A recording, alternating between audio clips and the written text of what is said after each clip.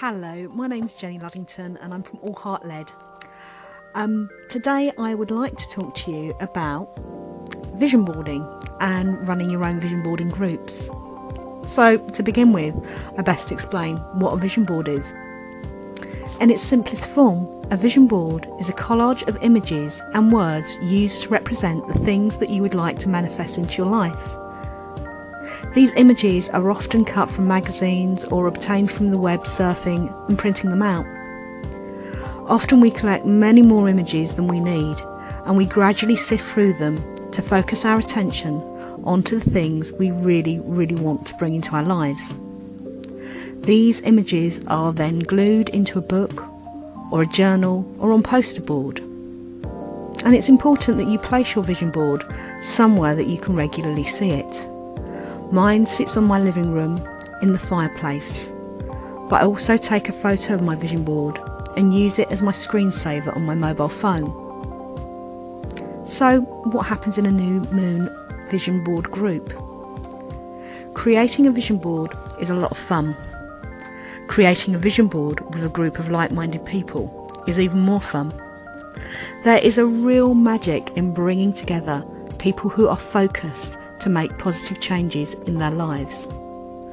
There is a camaraderie in scouring for your own images, but also keeping an eye out for what another visioner needs. The alchemy happens when you're focused on your goals, but also having friends on tap to help you talk through barriers or offer help.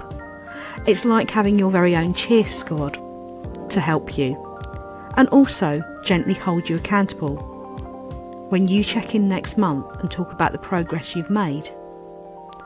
Our group meets near or on the new moon. This is an auspicious time for creating a vision board, as it's great for using the lunar energies to give your board a little oomph. A typical evening will begin with welcoming any new members and checking in with all the old hands. Then a brief introduction on the what, how and whys of vision boarding. Mostly this is about impressing on people that there is no right way of doing a vision board. Then ask people what they're hoping to focus on this month: better health, improved relationships, or just anything they'd like more of in their lives.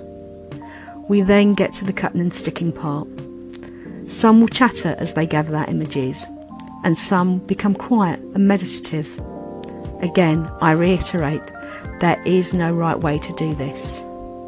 Sometimes an issue might surface, and we turn to the group for a bit of advice. Listening to others can really help you focus on your own truth. So, why host a party? Working in a group gives you a social aspect, makes it more fun, and connects you with others, and you are more likely to make a regular monthly commitment. You know the where and the when and what you need to be and bring, and your host will have plenty of supplies. But you can always bring extra images that are particularly resonating with you, and maybe some extra stickers to share. Join me for part 2, where I'll talk to you about what you need to host a vision board.